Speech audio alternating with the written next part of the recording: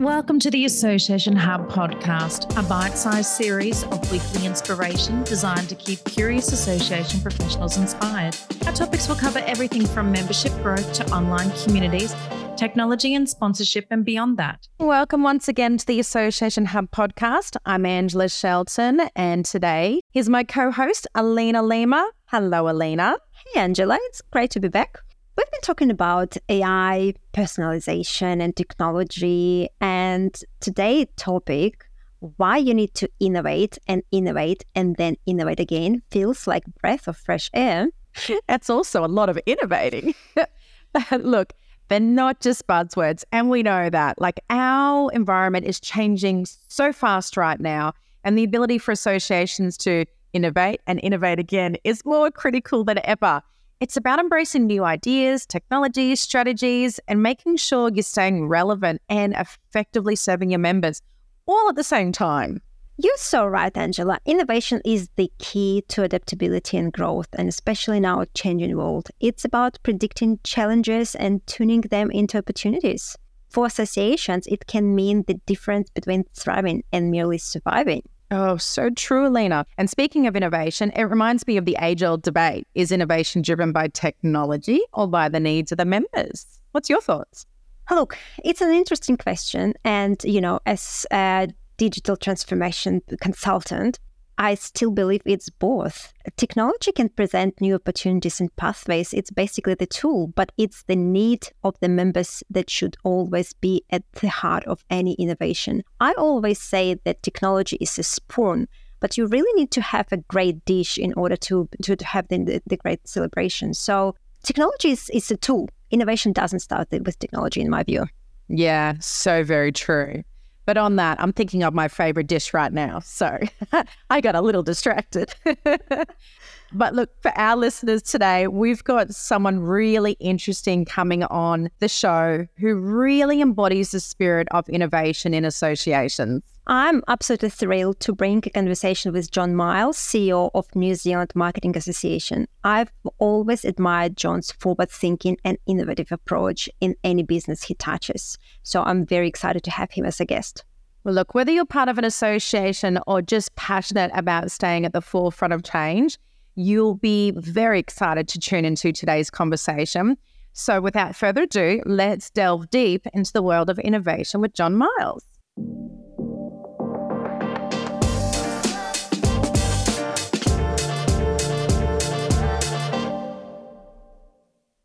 Hello, John, and welcome to the Association Hub podcast.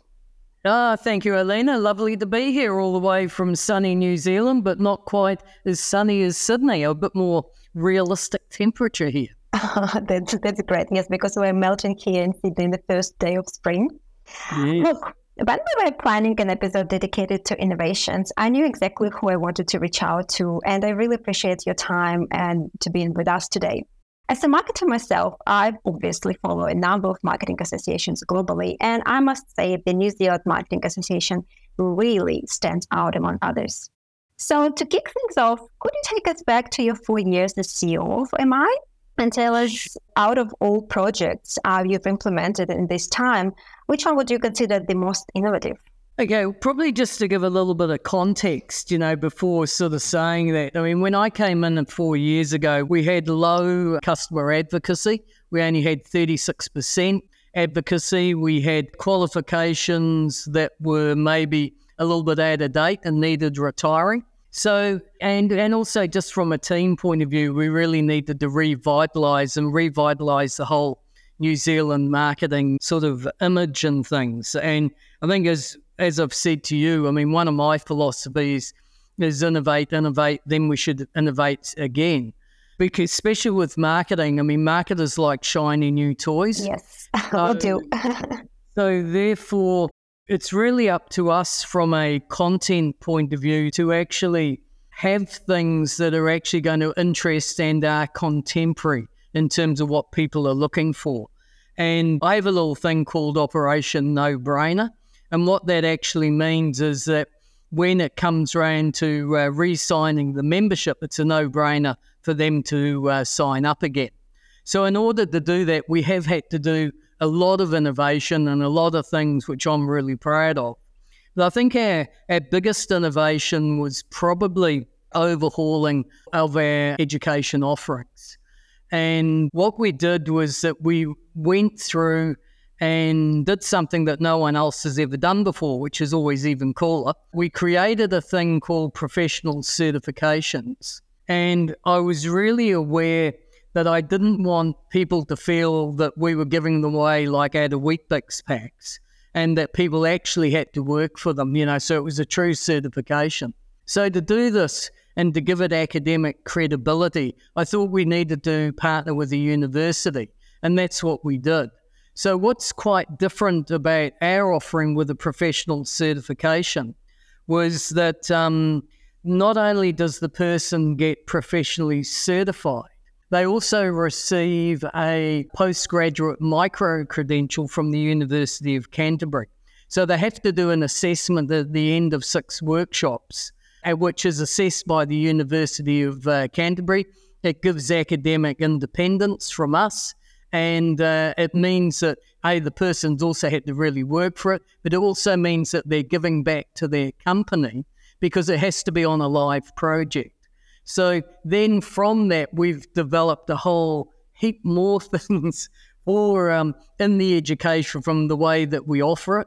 We not only now have one-day workshops, we now have what we call live at lunchtime, which is exactly the same as the face-to-face workshops, except it's over 4 weeks at an hour and a half. Because people said, I've never got enough time for training. Okay, well, let's make it an hour and a half a week. If you haven't got time for that, you probably shouldn't be in that job. But the other thing that we did was for people, the other objection we got with online learning was, you just don't get the live contact. That's simple, we'll make it live. So hence it became live at lunchtime, and we've done really well with that, and it's boosted. And it also means that we can take it to the whole of New Zealand, whereas before we were only doing workshops Auckland, Wellington and Christchurch. With the live at lunchtime, we're going to all of New Zealand. You can cover any area. Yes. And the thing I was really proud of was the first person to do the full certification was a farmer out of Gore, which is at the bottom of the South Island. Oh, that's fantastic. And she was the first professionally certified marketer that we had. So, which is really cool. It's very fantastic. We just had a conversation with Angela in another episode about the importance of micro-learning and, this lifetime learning journey that we have now, and partnering with the university is a very great move. But look, I'm being a marketer, so back to the bright and shiny things. Yeah. I love your branding. I told you so many times. I love your branding. It's so bright, and I love the colors and everything. But your association have a very fascinating slogan. Our purpose is to help marketers be brilliant. And it's just brilliant, nothing to add. Yeah. It's not only catchy, but it's also very untraditional for the association world. We all have, long value-based statements, boring. Was it a challenge to get everyone on board with this bold statement? No, because that's what we do.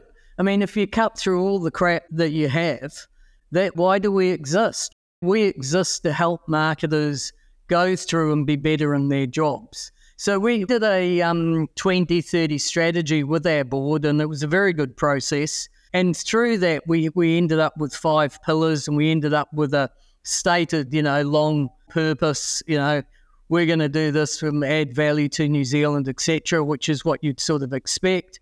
And then, our aspiration was about bringing the best nous and know-how to New Zealand, which were both really fabulous things. But out of that, I just turned around and said, well, actually, what we're saying with this whole one-pager is we're just helping marketers be brilliant. And I went, oh, shit, that's a great campaign line, and it's stuck ever since. So in terms of the board, I mean, what we've got reflect what we decided within the board. I mean, and because we have a board of marketers, great marketing and branding is all about simplicity. So therefore, they were right on board with it right from the go, because it's, one of the things that I was asked when I started was, what do you guys do? What do you do? Why should I join? What value do you give me? And it also helps in terms of designing our programs every year, because we go back and say, hey, is that actually helping marketers be brilliant? What are the things? How do we bring the best nous and know-how here? So we have a lot of programs which are designed around that, particularly around that best nous and know-how. We started a series during COVID called Marketing Disrupted. And again, the brand came up and went, oh, shit, we're disrupted again. Oh, let's call this program Marketing Disrupted. And that stuck. And we bring in thought leaders from around the world to talk to New Zealand marketers for an hour or give a case study, whatever it may be. And we've had people from US, we've had London, we get quite a few from Australia. And again, that's all part of the value add going back into our members. Yeah, that's fantastic. And so simple, but at the same time, everything is simple, it's actually complicated. So it's much harder to make things simple than it is to make it complicated. That's why so many of associations, in my opinion, go for the boring as batshit option. Because it's easier. Well, it is easier. Really honing in on why you were there, it's far more difficult. Yeah, definitely. Look, innovations can span in different areas. We've already talked about innovations in education, from technology, branding, governance. And with the rapidly changing landscape, many associations are focused on an innovative way of maintaining and generating the new revenues. How has MA embraced this challenge? Are there any unique, interesting revenue-generating strategies you employed? Well, I think, as marketers, it's about insight. And if we can't do this and be at the forefront as the marketing association, then we shouldn't be here.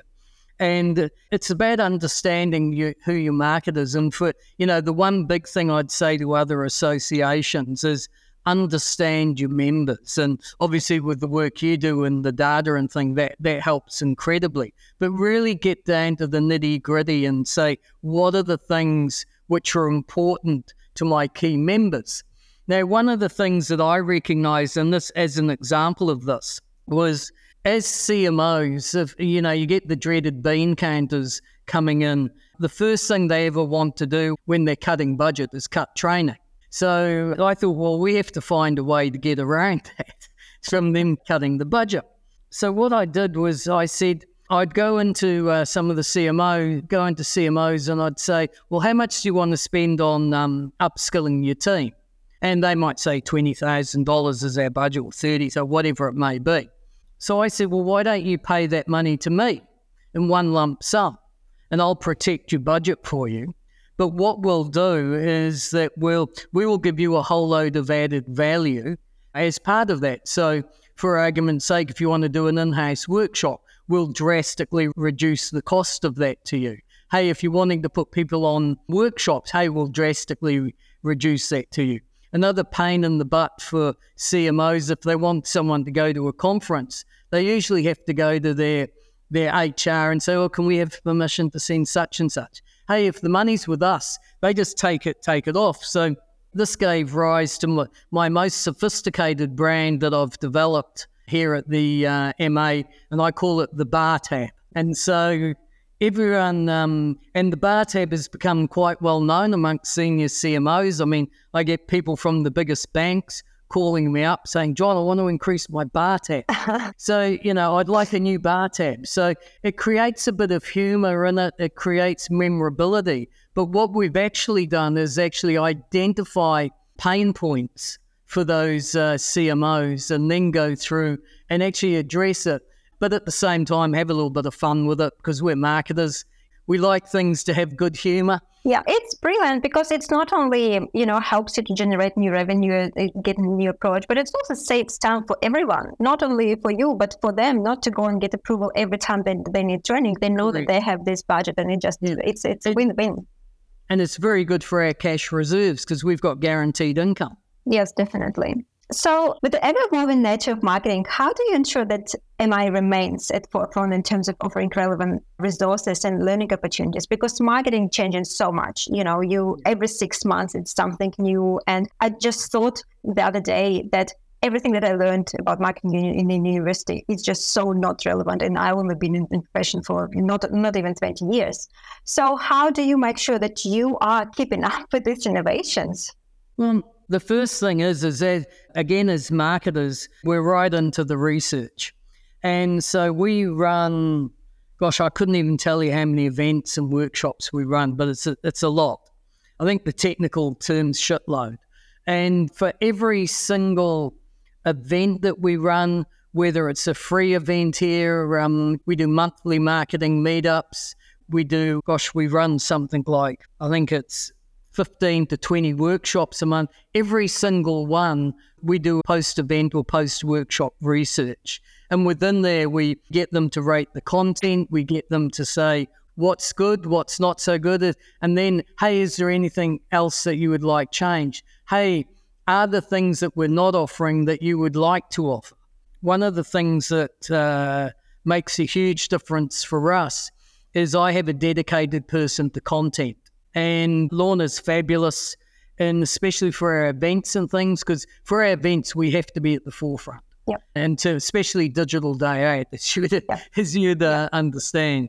But we also have a thing called SIGs, okay? These are special interest groups. Yep. So we have a digital SIG, we have a data SIG, we have a for purpose SIG. And we go to those SIGs, we have meetings with them, again, to get feedback on what's good. And these are all volunteers. And when they told me they were called SIGs and I saw what they were doing for us, I actually said, well, SIG actually stands for our secret ingredient group because we have all these wonderful volunteers who do things for us, because they're passionate about marketing. I think that's one of the lucky things we've got in our my particular association is that we do deal a lot with passionate people, and I've always been called a natural-born enthusiast as well.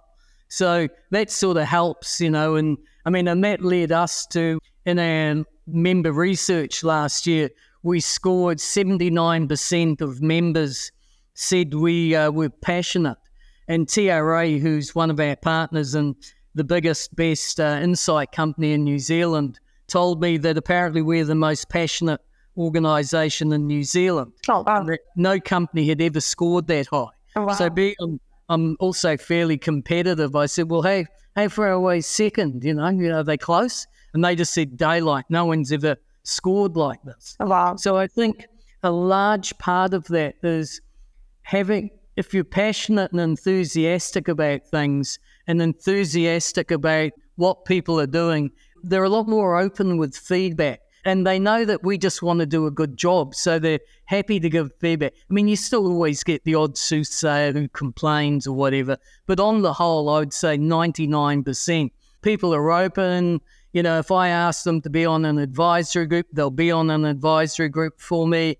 If I tap them on the shoulder to be part of an education program, on a panel, on a Think Again lunchtime program, they're really willing because they know we're just trying to do the best job that we can. And they know that our integrity is beyond reproach in terms of what we're trying to do. And I think they also know that we're a not-for-profit, but I've always called us internally a not-for-loss organisation, because if we don't make a small surplus, we can't invest back in. Definitely. And invest back into that forefront of technology and to bringing new things like our advanced marketing leadership program this year.